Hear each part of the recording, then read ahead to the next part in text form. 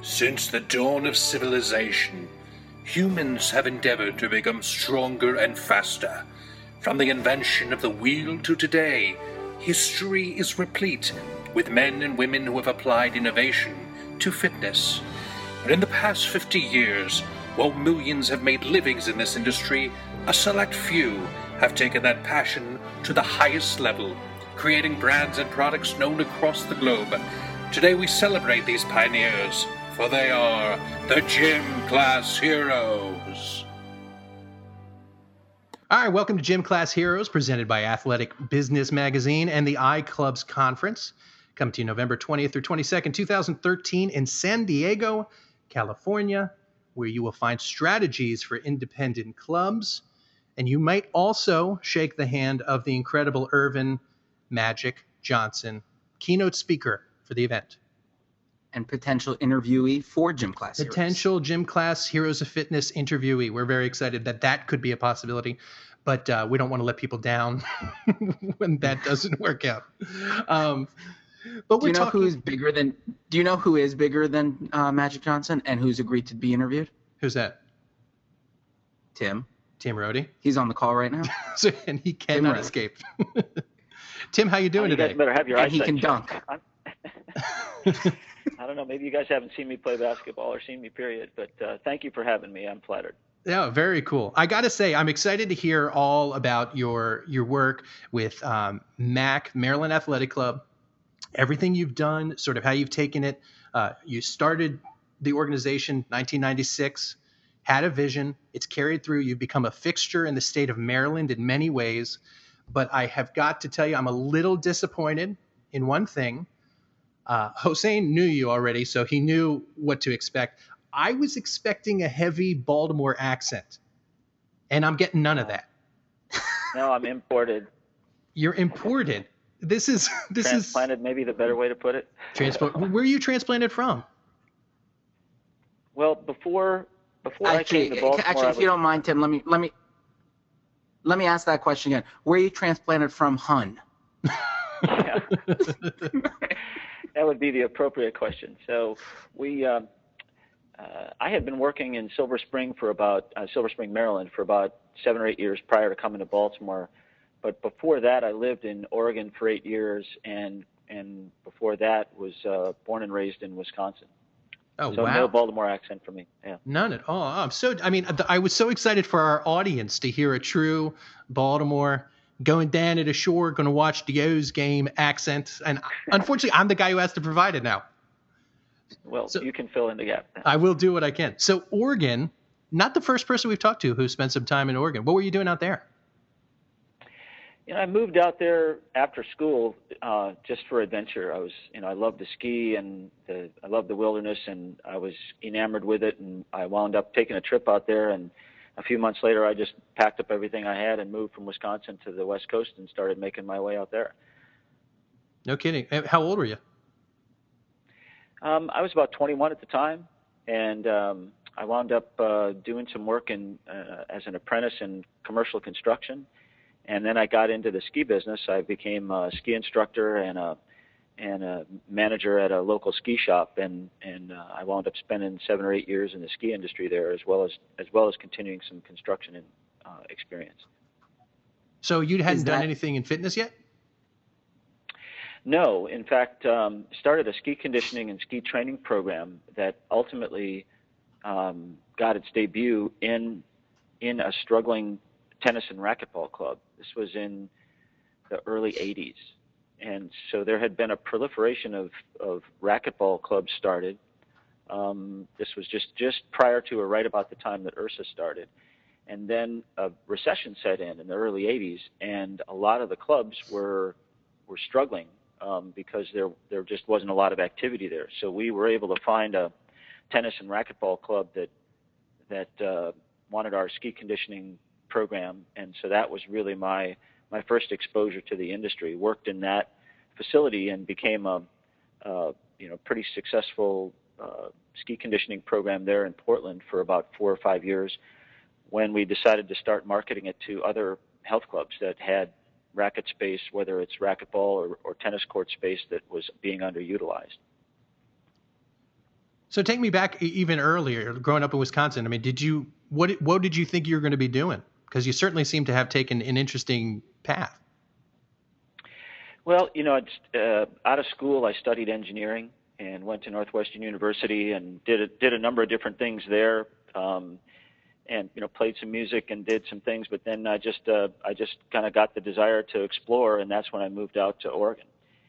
So it wasn't a youth that was raised in sports and fitness that sort of led me to the industry. I wound up opening my first business inside of a health club, and then as that started to grow, I was doing an installation for a duplicate indoor ski training and ski conditioning program in Silver Spring when the general manager left that club on short notice. And I had gotten familiar with her and the program. I'd been out there for a couple of weeks or maybe close to a month, and she recommended to the owner that he use me to run the club till he could find a replacement. And so what started out as a 60-day commitment, because I had to be there anyway, wound up turning into a 7-year partnership. So Wow. I applied some of the things that I had learned from this struggling health club in Portland and some of the things I had seen going on in that facility to help with this particular club out in Silver Spring. So this is what I just heard.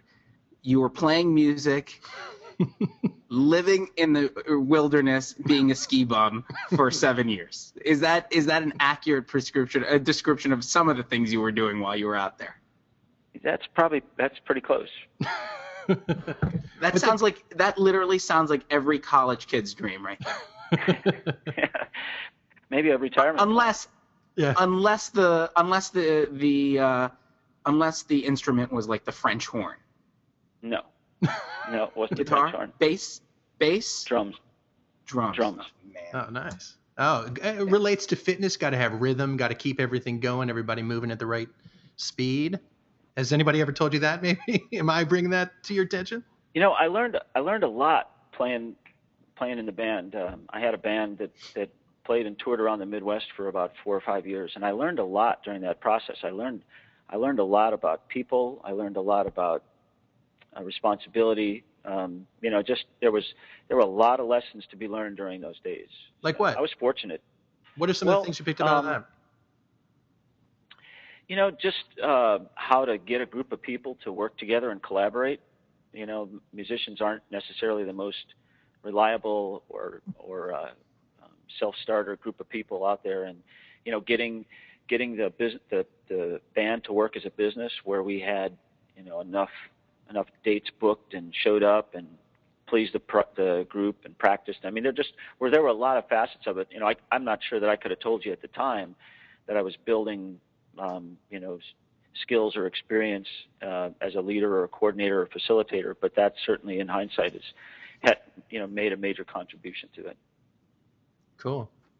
And then, it's funny thinking ahead to where you sort of how you guys started Mac and looking at, the story being that in 96, you look at this big warehouse in Timonium, an empty warehouse, and say, well, this is eventually where my dream is going to be starting. But your background in construction, I constantly hear it with people starting fitness facilities and gyms, and the real estate aspect of it is such a scary part and confusing, and build outs and what they're going to be up against there. Did you learn a lot from that construction side that you were able to apply to the build out phase? Absolutely. I use it to this day. The lessons that I learned as an apprentice carpenter and then a journeyman and working closely with project foremen and project managers, and it was just indispensable. I still learn when I work with those guys. But we, for example, when we were starting the MAC here in Timonium, we acted as our own general contractor for 2 reasons. One is we didn't have the budget to go out and hire a company to build this facility out, and 2, there maybe were 3 reasons. 2 was that we were kind of making it up as we went along, and 3 was that we could because of my background in commercial construction. So there were admittedly things that I was weak on, and then we'd go find some help in those categories. So But the bottom line was we were able to open this facility for about $1 million in 1996. That was for the full conversion. We negotiated the landlord to do some work, and which he did, not very well, but he did. And then the rest of the work we did ourselves. And so our basis was really low. And I learned that lesson in hindsight more than foresight. And we did it out of, it was the only option we had. But in hindsight, one of the reasons we had such exceptional return on investment in those early years was that we had a very small investment. Nowadays people spend $10-20 million opening a new facility, and I wonder how on earth they're how long it's going to be before they see some kind of a return on that. And with in our industry in particular, we oftentimes and Lee alluded to it earlier about how a lot of personal trainers or people who work at gym, they aspire to open their own facility. What's a piece of real estate construction advice you'd give them if you could only say one thing to them? Hey, this is what you got to be aware of when you're building a facility or picking a facility. Yeah, that's a great question. We assess facilities in between running that club in Silver Spring and starting the MAC. Liz and I actually had our own consulting firm, and we traveled around the United States and overseas for 3 or 4 years helping other club operators. And we got a chance to see a lot of facilities, and we actually were schooled by some of the industry's best people on doing market feasibility studies. And in the end, we boiled it down to 3 things, 3 attributes that we look for in a facility. It's got to be in a good market, preferably a great market. And in order to do that, you got to know your target audience and who the market is in the geographic area around you. But the second thing is that the facility needs to be visible, and it needs to be accessible. And if you come up short on any of those 3, be prepared to work harder for as long as you're in that facility. So those are the 3 variables that we assess when we look at sites. The one that we opened here in Timonium is an A on all 3 accounts, and I can tell you that this location has worked for us every day since we opened it 17 years ago, not the other way around. Now, we since have opened 2 more clubs, and we rationalized something less than an A grade on one or more of those variables, and as a result, those locations have been more of a challenge. They've taken more work to get going. So, your question is a great one, and I would say, it's one thing to just blurt out the old truism, location, location, location, but how do you quantify that? How do you advise somebody what attributes of a location do you look for? And to us, those are the big 3.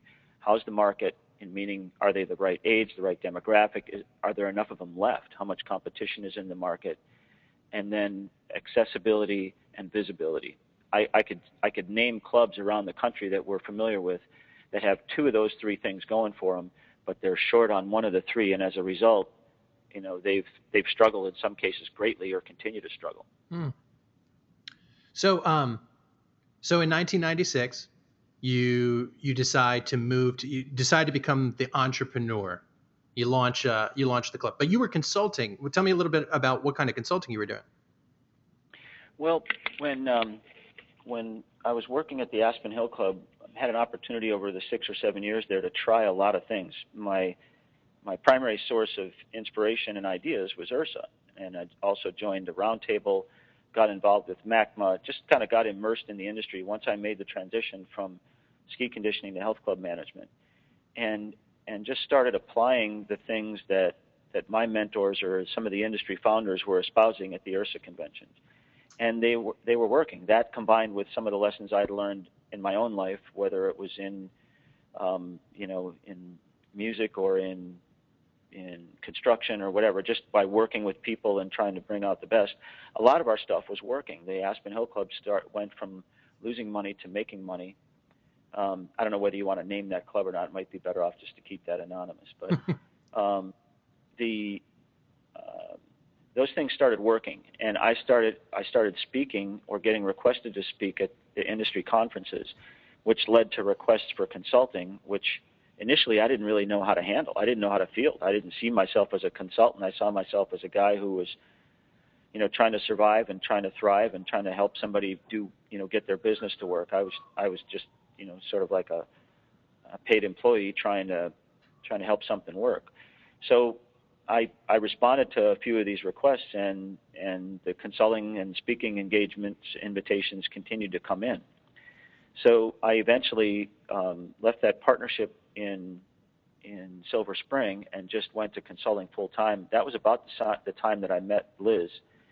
She had been managing a group of clubs up here in Baltimore, and so the two of us started traveling and consulting. And I can tell you that we learned as much from the people we were helping as I think we were teaching them.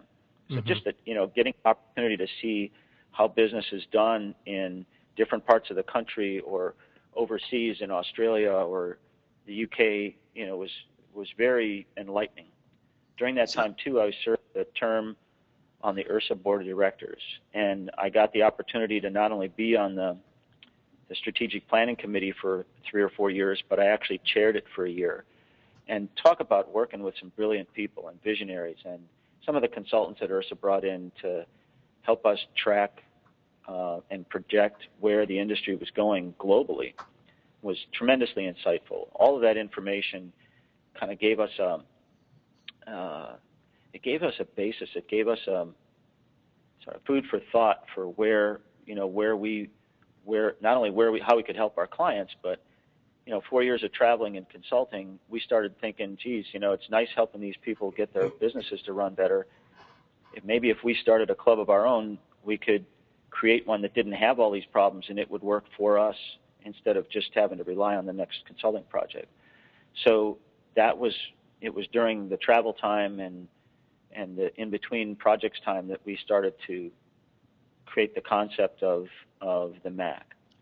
I love that, because you're doing, not enough people do market research. So you talked about a market feasibility study, but it sounds like you spent 4 or 5 years as a consultant being out there basically doing market research. I mean, you're looking at what people have to say, you're getting insights. You're not just going into this blindly like, I want to open a gym and it's going to have this and it's going to look like this, but it was, what are people doing around the world? What can I take from talking to other people in this industry so that I can bring that together to gain insight onto an idea that may not already be in the industry, which seems kind of like what you were trying to do with wellness. Because I was talking to Liz about it, and she was telling me that wellness idea, which kind of is very common now and is getting out there, was pretty innovative for you guys. Yeah, absolutely. It was in 1996. The only people talking about wellness were the IHRSA convention attendees. It had been part of the discussion there for several years, but it wasn't mainstream. It wasn't part of pop culture. And we had kind of narrowed down 4 different business models that we thought had viable futures. This was in 1994, 95, in the years leading up to the launch of the MAC.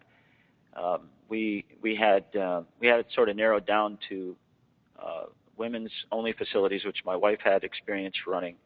The concept we would call now a fitness warehouse, where we'd seen these emerging, just great big buildings filled with equipment that were convincing anybody that walked in and took a look at this was floored at the variety and depth of exercise opportunities and convinced themselves that they should join. Then there were also family fitness centers, the sort of the Bel Air Athletic Club style, where that served as sort of the local community center. Those were viable, but had a pretty high basis, took a lot of real estate, big buildings and facilities. And then there was this concept called wellness, and to create a wellness center. And, back then there was no sort of mainstream definition of wellness, and there was no norm for a wellness facility. We saw them everywhere from, sterile hospital type facilities to the few that were operating. Some of them were fringe operations with acupuncture and aromatherapy and things. So we saw a little more of a mainstream thing. And ultimately, before we settled on our business model, we started looking for sites. And we looked at more than 30 facilities over a 3-year period, and actually did market research on 30 facilities in a 5 or 6 county area here around Baltimore. My wife knew that she wanted to stay in the Baltimore area, so we would look at, when we got an idea or we saw an empty grocery store or a location somewhere, we would go out, do the drive time analysis. We would get the demographics and kind of estimate the potential of each site. And we turned down 29 sites over a 3-year period before we opted for the one that we're in today. And that was a good call. I mean, we were patient. We learned a lot in the process. And then when we finally saw this facility, we said, you know what? It's perfect for a fusion of two of those business models. The Fitness Warehouse merged with the wellness concept. So this area lacked a large multi-purpose health club. So the market that we were in didn't have anything there was no full court gymnasiums except in some grade schools, or there was I think maybe one basketball court in the whole area. There were no swimming pools indoors except at one or two universities. So clearly the large Fitness Warehouse concept was going to work. But then we put the wellness basis behind it and decided to help people with things like nutrition and lifestyle, and it turned out to be a good decision. So you've opened, since the Timonium location, you've opened more locations. Are any of the new locations in one of those 29 other locations that you said no to initially?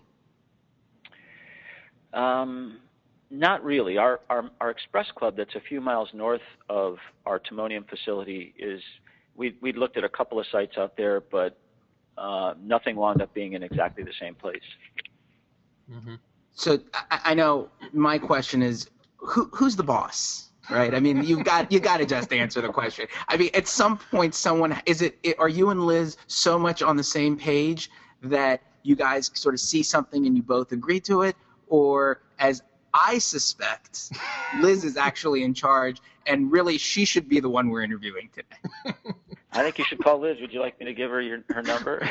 I'm afraid. I'm afraid right now, and I'll deny everything. We just tend to get yelled at by wives, even if they're not our own. So we want to avoid that at all costs. It's really been a collaboration. And I would tell you, and we get asked that question a lot, but I would tell you that the answer, on who's the boss is it depends. It depends on the subject. Sometimes it's her. Sometimes it's me. Sometimes it's us. And most of the time we agree on which one of those three it is. Sometimes not. Sometimes you got to negotiate for who's in charge. Right. Sometimes she's right, and sometimes you agree that she's right. Is that how that works? That's a great way to put it. Yeah. But she was telling me. You got to ask the follow-up question. When did you disagree about something?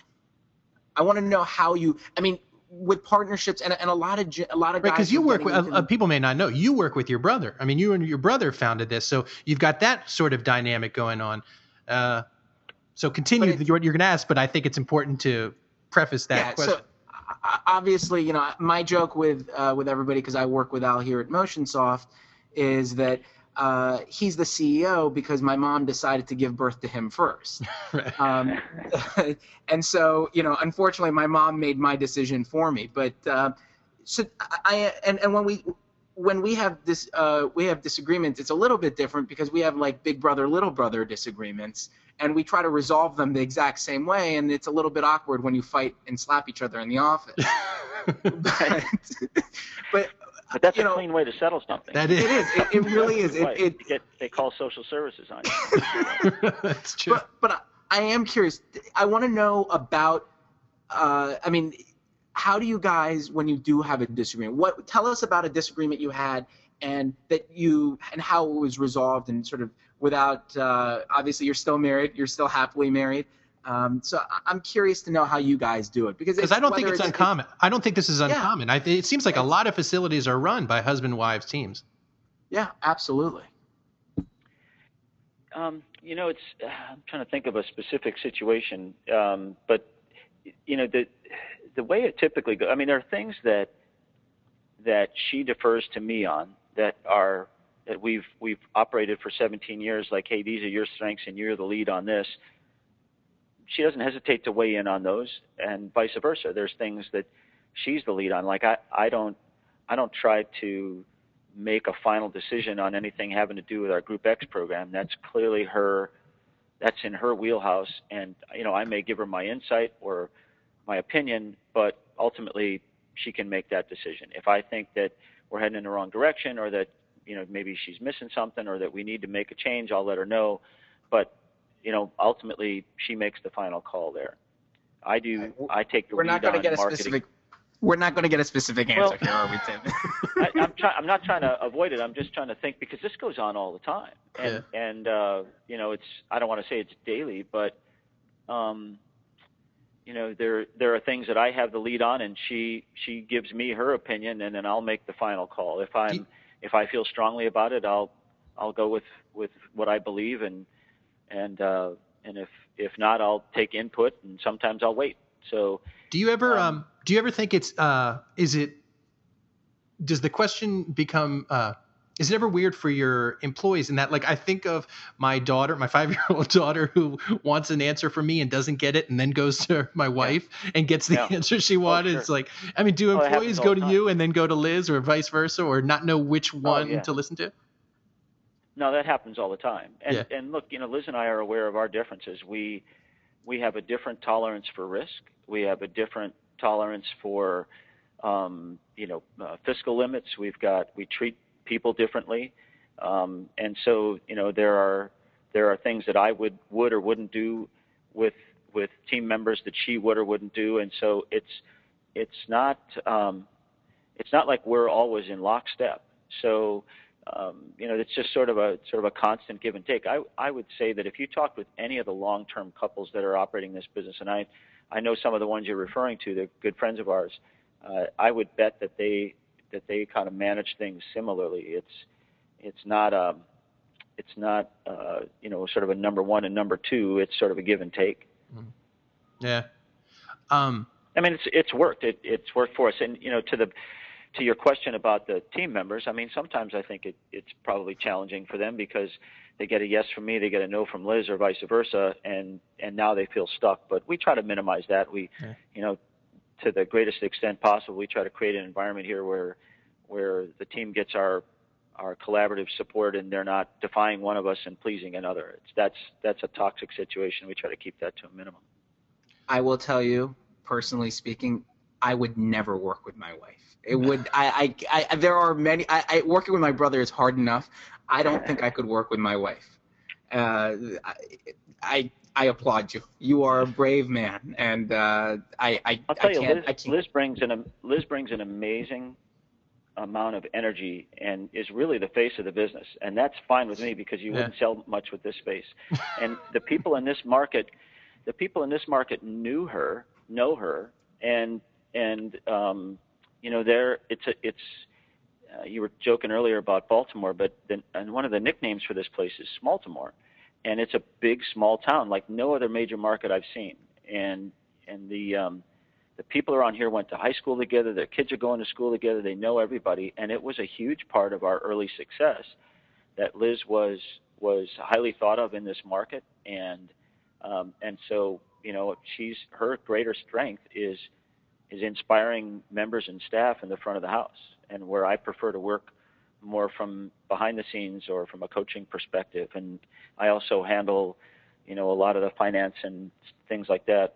Liz has been active in that role too. So some we collaborate on, but we've had no problem really dividing the responsibilities based on our respective strengths. So let's change gears a little bit. Let's talk a little bit about your mentors. I mean, there are people who, whether you like it or not, probably look at you and what you guys have accomplished, and I say you being you and Liz, and they look at you and say, look, I want to be the next Tim, right? I want to be a gym class hero like Tim. When you were coming up in '96, and the industry's really changed a lot, and we want to talk a little bit about that later, but who were the folks that you were talking to? Who are your mentors at that time that you thought were, hey, this guy really knows what's happening. This woman really is cutting edge?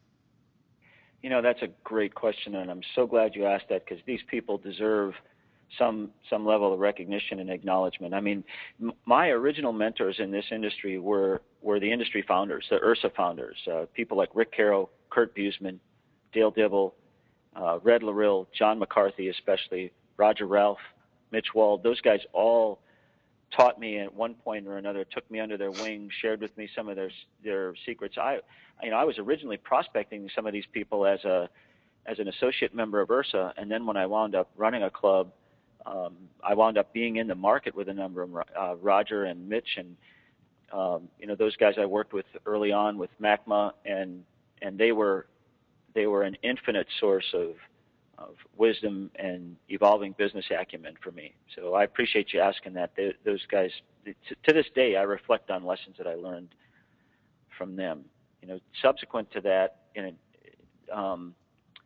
people that I ran into once I was immersed in the industry, some consultants are Jerry Faust, who was a keynote presenter for consecutive years at IRSA conventions and started a roundtable, and his partner Will Phillips. I've been a member of both of their roundtables.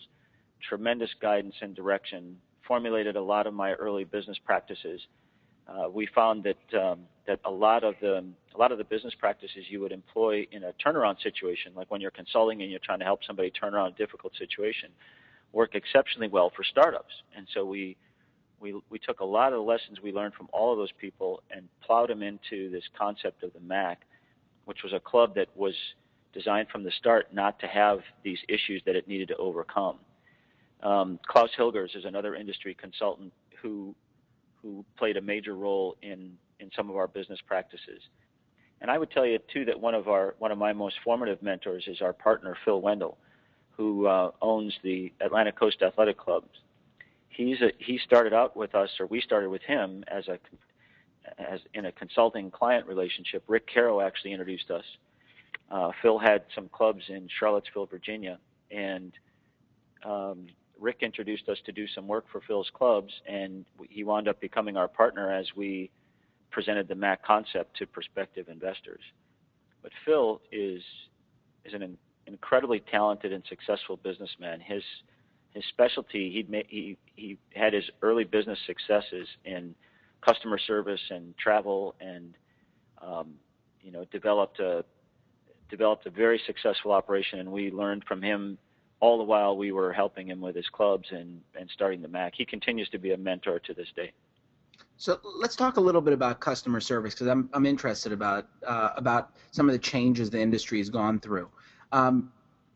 We're all very familiar with the proliferation of the high volume, low cost, high value, however you want to word it, but the sort of the low priced guys, if you will. How has that changed your business? How are you changing and keeping up with the times? Yeah, that's a good question. I mean, in my mind, it's been a double-edged sword. So while the high volume, low price operators have been providing access to exercise facilities, maybe to an increasing share of the market, they've been hurting the industry. One of your questions that you posed was, what would be your key message for advice for the future of the industry? And my advice would be that we need to charge what we're worth. So the pressure that those type of operators are putting on operations like ours is tremendous. It's difficult to, we were in a cycle for more than a decade of being able to raise our prices and grow our membership sales. And then when these trends started to emerge with these high volume, low price clubs, the market started putting a different price to value notion in their head. And, to this day, we get compared unfairly with businesses that maybe as large as ours or have a extensive variety like us, but not nearly the same service model. And trying to convince the market that you're worth it for that is challenging. It's increasingly challenging. So the best, if I had to point out an example for the fitness industry to follow, I would talk about the movie industry. So in 1996, when we were opening the MAC, do you remember what it cost to go to a movie? Just so you know, both Lee and I were in college at that point, so we had college IDs. So I think we were a little bit jaded. But I'm going to go with $7. Being said, it was $7, right?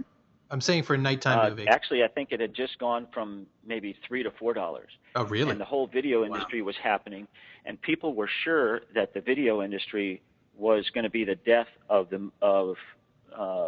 Hollywood, right? Sure. And the blockbuster movies. Sure. And pretty soon everybody was going to be able to see movies in their own home. And when they raised the price from $3 to $4, the market was outraged. I may be off by a couple of years, but in the '90s, I remember that movie price going from $250 to $350 to $450, Yeah. and people going, "Holy cow, when is this going to stop?" Yeah. You been to a movie lately? Well, I got to tell you, I don't anymore since I found out how bad the popcorn was for me. Yeah. Well, if you went and asked somebody that you know, maybe Lee still gets out. I know you don't get out much, but maybe Lee gets out and goes to a movie. How much does it cost to go to a movie now? You're definitely in the 12, 13 range. Right. And is Hollywood and that whole industry, have they gotten smaller or have they gotten bigger and more successful? I'm saying they've gotten bigger. I mean, the blockbusters continue to outstrip and outsell the old ones, right? E.T. is no longer the biggest selling movie of all time. It's probably the latest, who knows what, right? Some summer blockbuster, right?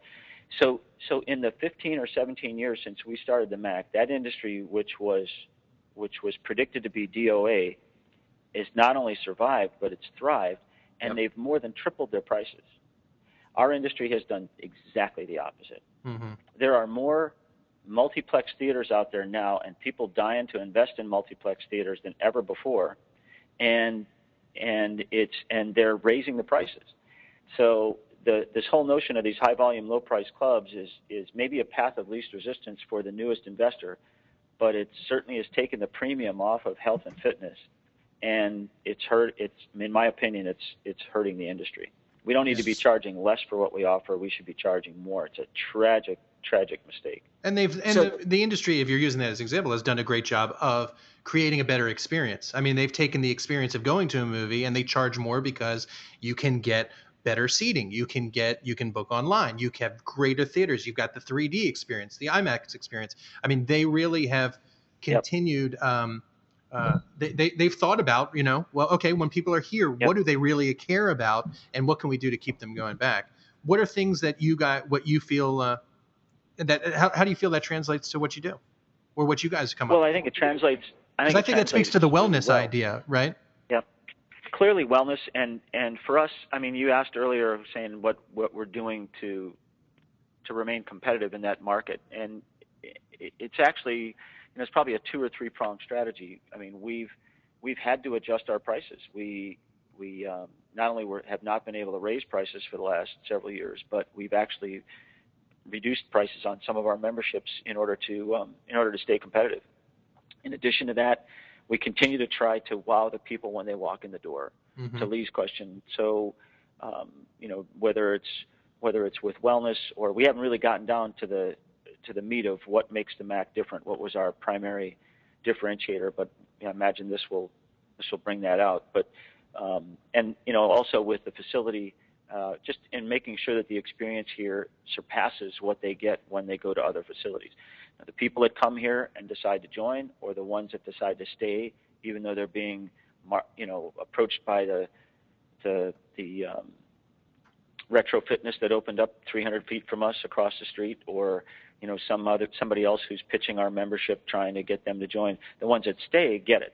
They like the experience. They like the friendly staff. They like the programs, the wellness focus. So it's just taking the rest of the market that would have maybe in the past gladly come to the MAC, and creating a far more competitive situation for that. So how much of the responsibility of informing and educating the marketplace should fall on the club themselves, or is that you think the role and responsibility of the trade association, or is that something that historically nobody has taken ownership of, and thus has created some of this sort of confusion in the consumer's mind?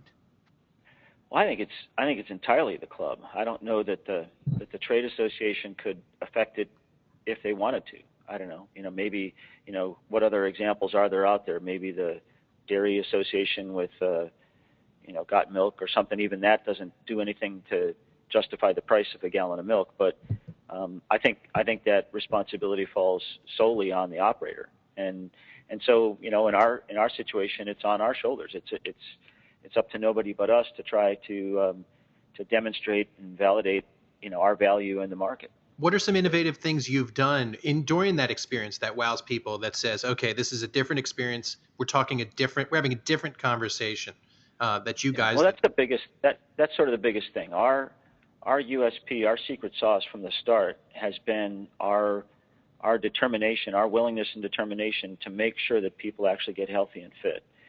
So the gap that we spotted that initiated that was the inspiration for the MAC was the notion that the industry wasn't delivering what it promised. This is an observation I had sort of early on, talking to one of my early IT guys when I was down in Silver Spring running that club, is that, as an outsider, sort of being transplanted into the industry, I didn't set out to be a health club manager. I just found myself being one day, and after wrestling that business model for more than a year or two, it dawned on me that people were coming to health clubs, not just ours, but they were coming to health clubs with some sort of either an implied or an explicit promise that they were going to be healthier, only to find that it was entirely up to them. So like going to a restaurant and expecting to get served, and when you go in, you pay first, and then they tell you where the kitchen is. and so the gap there. And by the way, in my opinion, that was validated by the dismal market share that our industry had. So at that point in time, our industry was close to 30 years old. We had 10% market share. So here are these health clubs sitting on what was, virtually everything the market might need to deter the healthcare crisis, and only 1 in 10 people were patronizing the health clubs.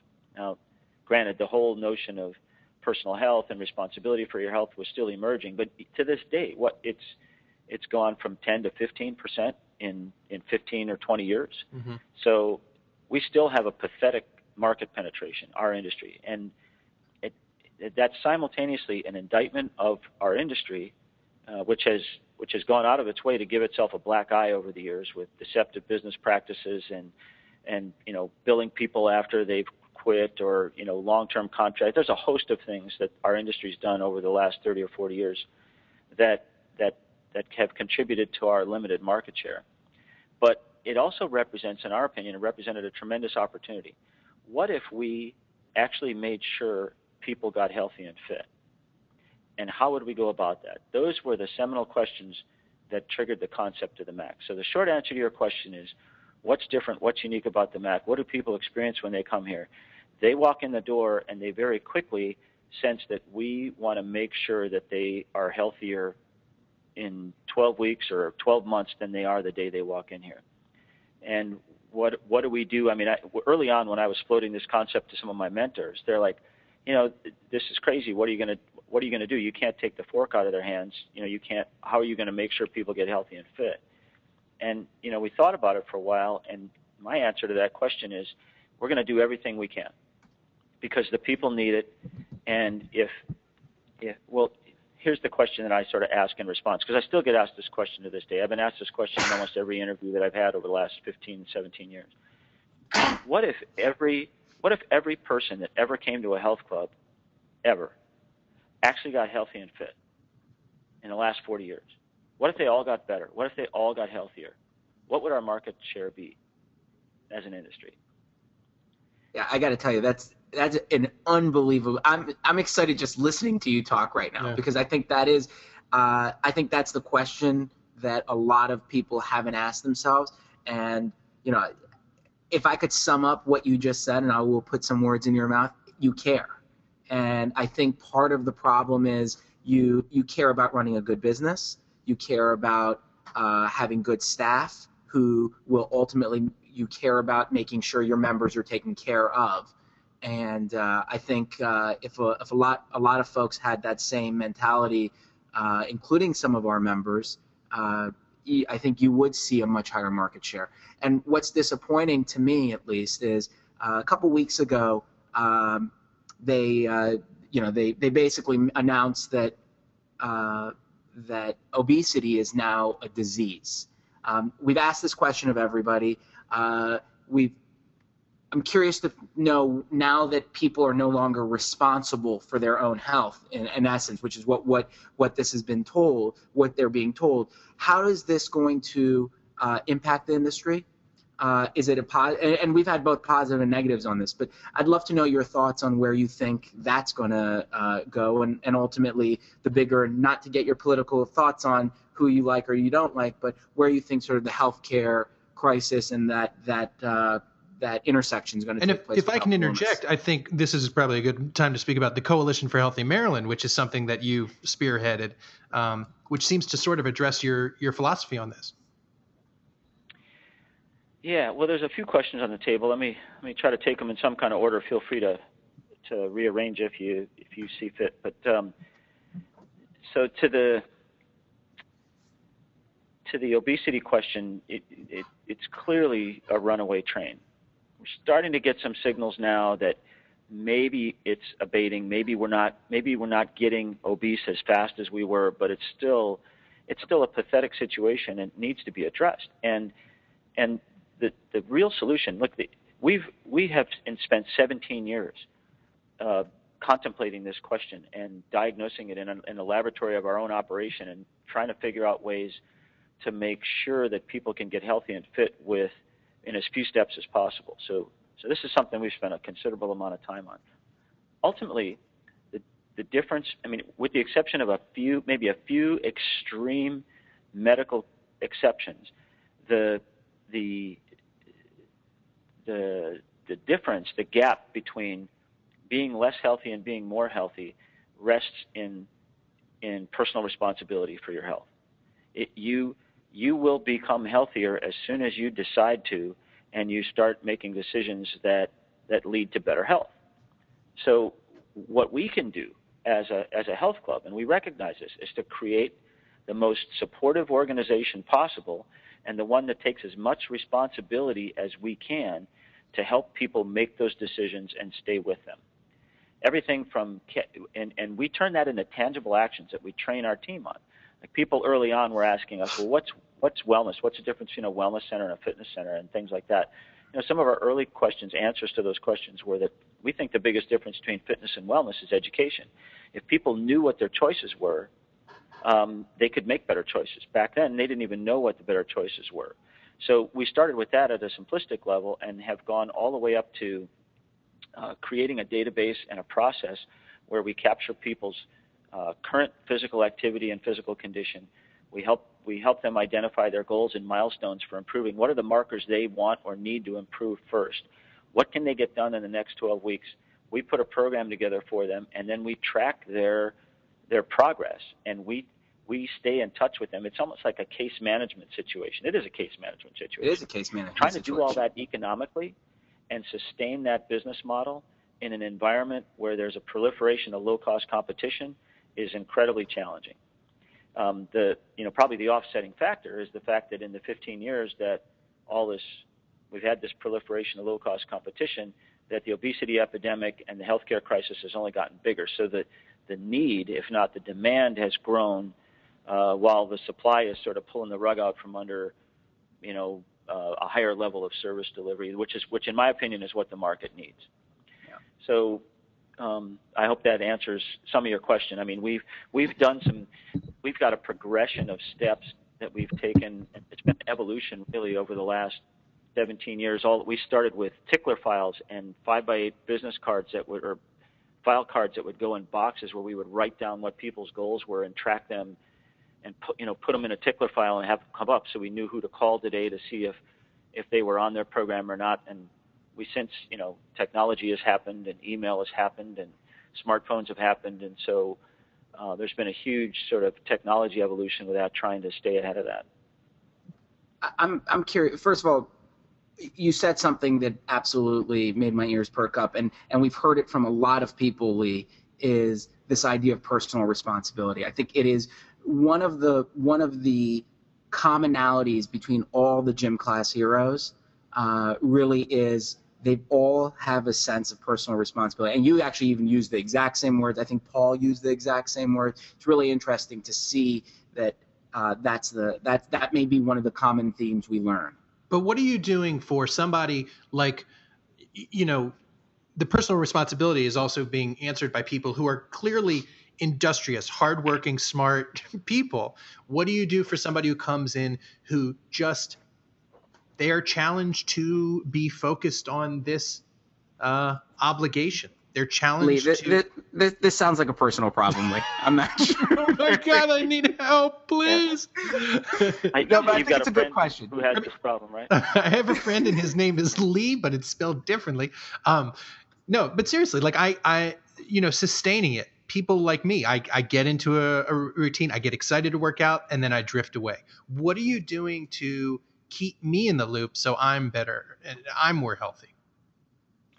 Yeah, that's a great question. We have our challenge and taking responsibility too. That's the other thing. Our challenge is to find a way, a process. I don't know. People accuse me of thinking like this. They call me a linear thinker, and I'm always thinking about process. I don't know whether it was the early engineering education or whatever, but I that's the way I operate. And so our challenge is to take thousands, if not tens of thousands, of random customers, male, female, old, young, experienced, inexperienced, injured, healthy, and as they walk in the door with random goals. So we got random customers with random goals. Put them into what's now 3 facilities with random trainers, random fitness professionals who are male, female, old, young, experienced, inexperienced, athletic, non-athletic, right, good with injury rehabilitation, good with athletic performance. Take all those random customers, put them with random trainers, and expect them all to get healthy on time, ahead of time, on time or ahead of time, every time. That's our mission. Our mission is to make sure that everyone gets healthy and fit on time or ahead of time. So the only way for us to tackle a challenge like that and to be reliable and to earn a reputation in an increasingly competitive market, well, you can go get a gym membership over there for $10 a month, but if you want to get healthy, go to the Mac. That's what we want the market to say, right? Mm-hmm. You want to save money, go there. If you want to get healthy, go to the Mac. I'm okay with that. We would win with that, right? So the way for us to be increasingly reliable and helpful and trustworthy is to have a process that works. I'm getting around to the answer to your question. So how do you help the person that has sort of fickle personal responsibility or stick-to-itiveness, right? The process that we follow, the theme that we use, the mantra we use for our team is make it easy, have fun, get results. And those are the marching orders for all of our people.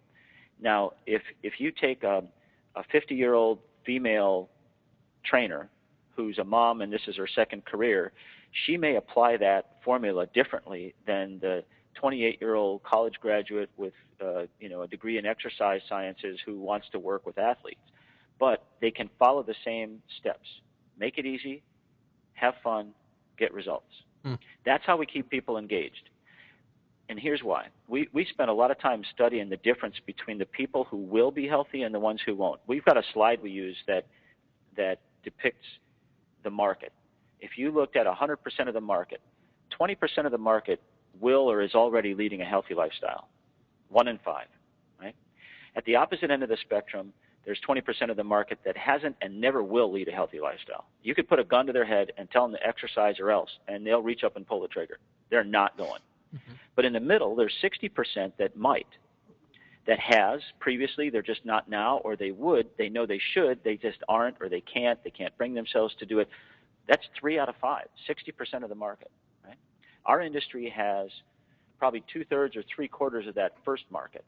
That the people who are self-led, those are the ones that are going. The people who know how to or know they should are the ones who already are. It's that 60% in the middle that we call the deconditioned market or whatever that we go after. And we've studied the differences between that batch of people, and it's not a homogeneous group of people, by the way. They're different. There's different types of deconditioned people. But we've compared why they won't with the group that will. And those are the differences. The people who are already leading a healthy lifestyle, they think it's easy. They have found a way to make it easy. They get up in the morning, they throw their running shoes on, and they go. It's not hard for them. Getting to the gym every day, not hard for them, right? Buying healthier at the grocery store, it's not hard for them. They walk right past the French fries or the frozen pizzas. They don't even think about opening that case or buying the Bubba Burgers or whatever, right? It's easy for them. the people in the middle, it's not so easy for them. They've never found it easy. Maybe they didn't like gym class, getting back to the theme of your interviews, and they were raised on macaroni and cheese, or they've got kids, and so it's hard for them. It's just a whole host of reasons why it's not easy for them to get to a gym. It's not easy for them to afford the monthly payments. Who knows? It's a host of reasons, right? So make it easy. So that's our challenge. How do we make it easier for that batch in the middle? Answer, there's 1,000 different ways, with convenient locations, with lower prices, with longer hours, with more diverse facilities, with happier and more welcoming people, staff who care. That we employ. You could come in here, and in the first hour, I could show you 100 ways that we're striving to make it easier for that batch of people in the middle. Having fun. Nobody will do anything for long if it's not fun.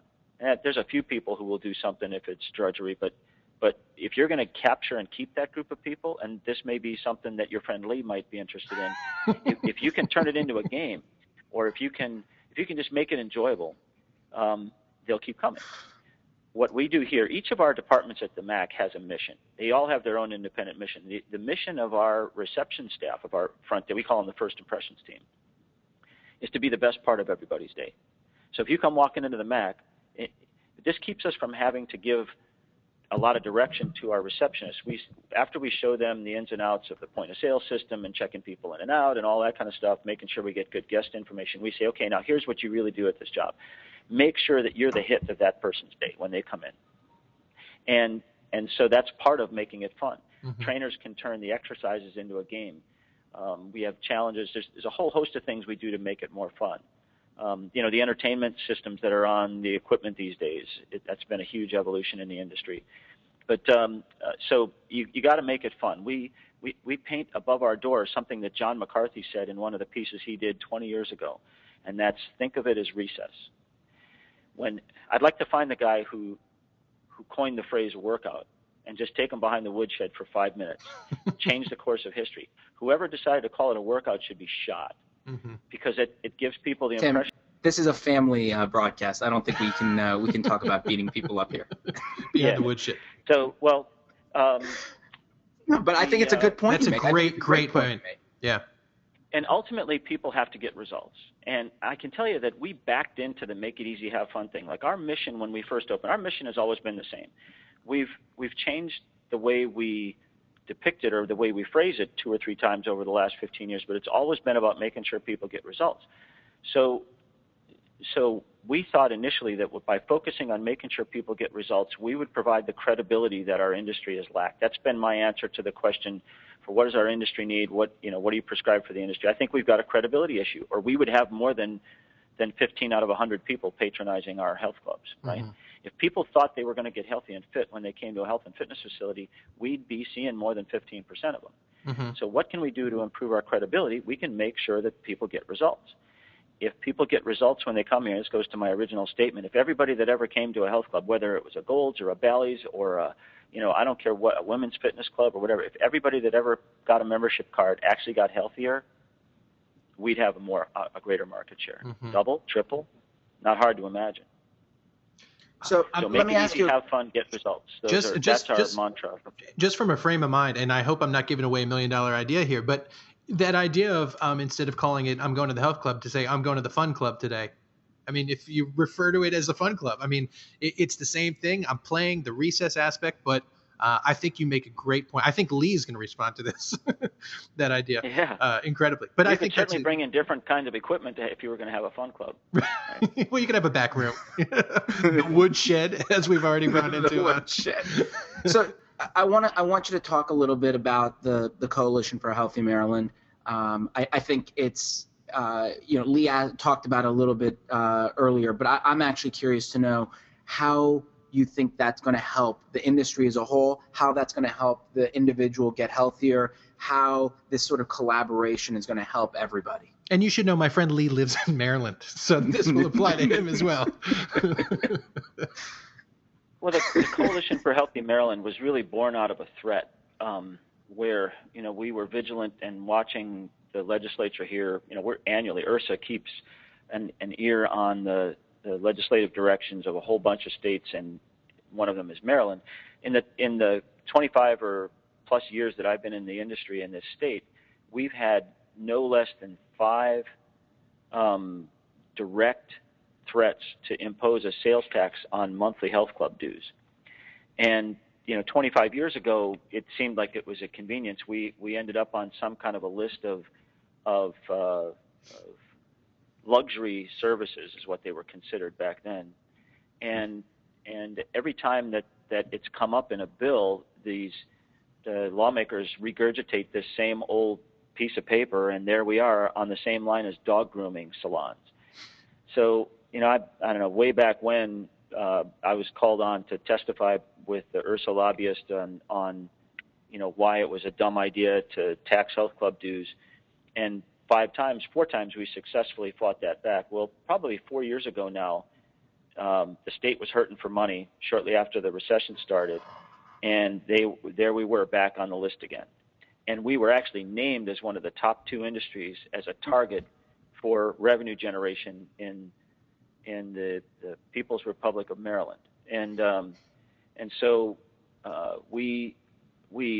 some health club operators who were already collaborating on either through URSA or MACMA put their heads together and said, well, we need to pull out a bigger sword here. We need to go after this thing. And after about 8 months of trying to figure out how and what was going to be the best way to approach it, we were coached by a group of Johns Hopkins Business School fellows to create a coalition that wasn't isolated just to the health club industry. We needed to be bigger and broader. Otherwise, we were going to be seen as a special interest that most people considered to be a luxury. And so we knew it was a bigger task, a bigger endeavor, but we believed in this group, and we wound up starting the Coalition for a Healthy Maryland and set about, while at its core, it was a half a dozen dedicated health club operators. It eventually grew to include other suppliers, major corporations, hospital systems, even some municipalities. We got support signed on by some of the county health commissioners in the state of Maryland. We hired a lobbyist. We applied to URSA to the fund for annual grants, which they were generous. The URSA board approved year after year. And we successfully fought back 3 consecutive years of sales tax threats on health club dues. And it was close. There were a couple of times it came down to closed-door, last-minute overnight sessions in Annapolis. But the strength of the coalition, I think, really helped to deter that. And to, I guess ultimately, all you have to imagine in an environment where the price pressure is downward on health club dues, what happens if one day you wake up and you've got to charge 6% more for your health club dues, and not only that, you can't do a price increase. I mean, if you were going to do a 5% price increase, that could be an 11% swing in revenues for you on 70 or 80% of your gross revenue. It's huge. Most companies can't withstand that. You'd have to pass it through. What are the prospects of doing a dues increase when you just handed people a 6% surplus tax on? So we went at the state pretty aggressively, and I think we made a difference. So when you're talking about these, how much of the problems that the industry is having today are a result of the industry creating them for themselves? And you talked about it earlier about some of the deceptive business practices that happened back in the day. How much of that is our own doing, you think? Well, it's hard to put an exact number on it, and I'd have to say that I think that the intention and the actual business practices of today's health club industry is far superior to what it was 20 or 30 years ago or 40 years ago. And, unfortunately, there are still operators that get out there and take dues or payment in advance and then close with little or no notice. So it isn't as severe or as prolific as it was, but that taste is still in the people's mouths. I'll give you an example. This ties straight to the coalition. We would go and talk with our legislators, and when we would isolate them and try to convince them, lobbying basically for support for our bill, trying to get them to understand what we were trying to do, to a person, every one of them had a horror story about somebody who joined a health club and gotten burned by it. They joined, they didn't go. The health club kept taking their money. They wouldn't give it back. I mean, it was ironic. I wish I'd kept a ledger of all the situations, because it just gave you some sense of what we were up against. By the way, one thing I forgot to add about the coalition is that as we started researching the laws in the state of Maryland, we were trying to find a way to reclassify health club dues and make them similar to, say, groceries or pharmaceuticals, things that aren't currently hit with a sales tax. We were mortified to find out that there is no protected group, that the state legislature can tax whatever they choose to tax. They could tax groceries tomorrow if they wanted to. Now they wouldn't; it would be political suicide. But there was no get out of jail free card. There was no preferred industry category that we could get reclassified as. So the best defense we then felt was a good offense. So we went to the state to try to get tax credits for health club dues. So we pushed the pendulum in the opposite direction. We said we want a tax incentive for the people who spend their after-tax dollars getting and keeping themselves healthy and fit.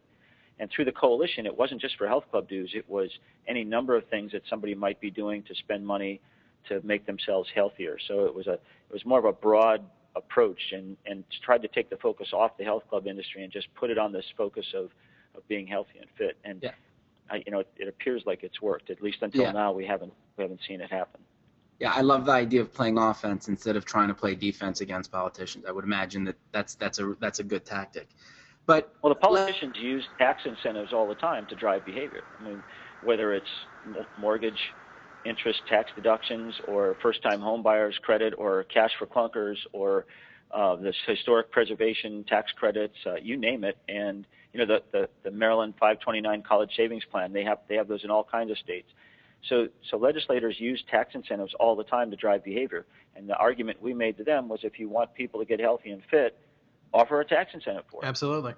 Now, this kind of goes back to what Lee was asking earlier, or what do you think is the sort of the dilemma behind the personal responsibility? I think the managed health care is a huge issue. This whole notion that somebody else is paying the bill for your health care is at the root of the problem.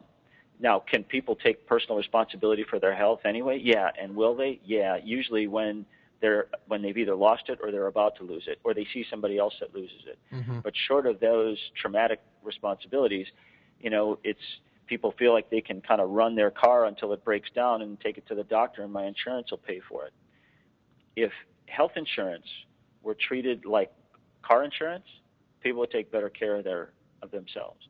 If your health insurance premium was scaled based on your physical and your physical condition, you'd be taking better care of yourself. And until we fix that, I predict that people will continue to abdicate their personal responsibility. Some subset of the market will. Maybe we'll go from 15 to 20%, or 15 to 25% of the people that will start taking care of themselves. There's a lot more information out there now about being healthy and fit. A lot of companies like the MAC trying to make that easier and more accessible.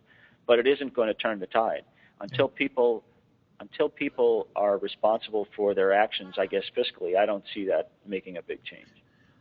You've convinced me to open a dog grooming place, by the way, during this conversation. So let me switch gears a little bit and talk about a little bit more about you, Tim, because I think a lot of people are curious about you and where you came from. We've asked this question a bunch, Lee. This Lee, not your friend Lee. He's at the gym. He's at the gym at this very moment. By the way, just one side note: one of the sort of the chairman emeritus of MotionSoft, Benson Fine, is a member of the MAC, and at 85 years or mid 80s now, he's in better shape than my friend Lee, as a matter of fact. So something to keep in mind. But we've asked this question a lot. Never quite gotten a perfectly straight answer, but I'm optimistic this is our day. Tim, tell us the biggest mistake you've made in this industry. I think the biggest mistake I made in this industry is not buying the building that we're currently renting, that we've been paying a lease on for 17 years. Now, I've got a list. I mean, when I saw that question, there's more than one thing that could compete for first place. But as I sat and tried to sort them all out, if I had one thing I could do over, it would have been to to either own or have a significant stake in this building, because we've basically paid for this property in the last 17 years. Mm-hmm. And did you follow your advice on your other two locations? No, it wasn't an option. It wasn't an option with those, and we, at that point in time, we decided to put our working capital into the development of additional business ventures as opposed to additional real estate. But the real estate wasn't an option for those two sites. Here at our Timonium facility, we had an option 3 or 4 times to own a significant stake in the real estate, but we were never able to pull it off because the business was appreciating, the property was appreciating faster than we could afford the purchase price, and that was due to us. So it was like we had a carrot tied to a stick, and it was out in front of us. The faster we ran, it kept staying the same distance away. But if I had to do over again, I would have found some way to make that happen. That's the first time we got an answer, and that's a really good one. Yeah, I appreciate it. And for future consideration, Tim, when someone asks you that, say I've never made a mistake, because that's what everybody else has said so far. Oh, is that what it is? Yeah, yeah, that's the right answer. Yeah. That's a mistake. Yeah. Yeah, if you want to be a true gym class hero, you've never made a mistake, actually. So. Well, what about the opposite? What's the luckiest thing that has ever happened to you in the business? Good question, Lee. I think there are several, but my top 2 would be finding the facility that we're in here at our Timonium facility. I mentioned that earlier, that we looked at 30 sites over a 3-year period and finally chose this one.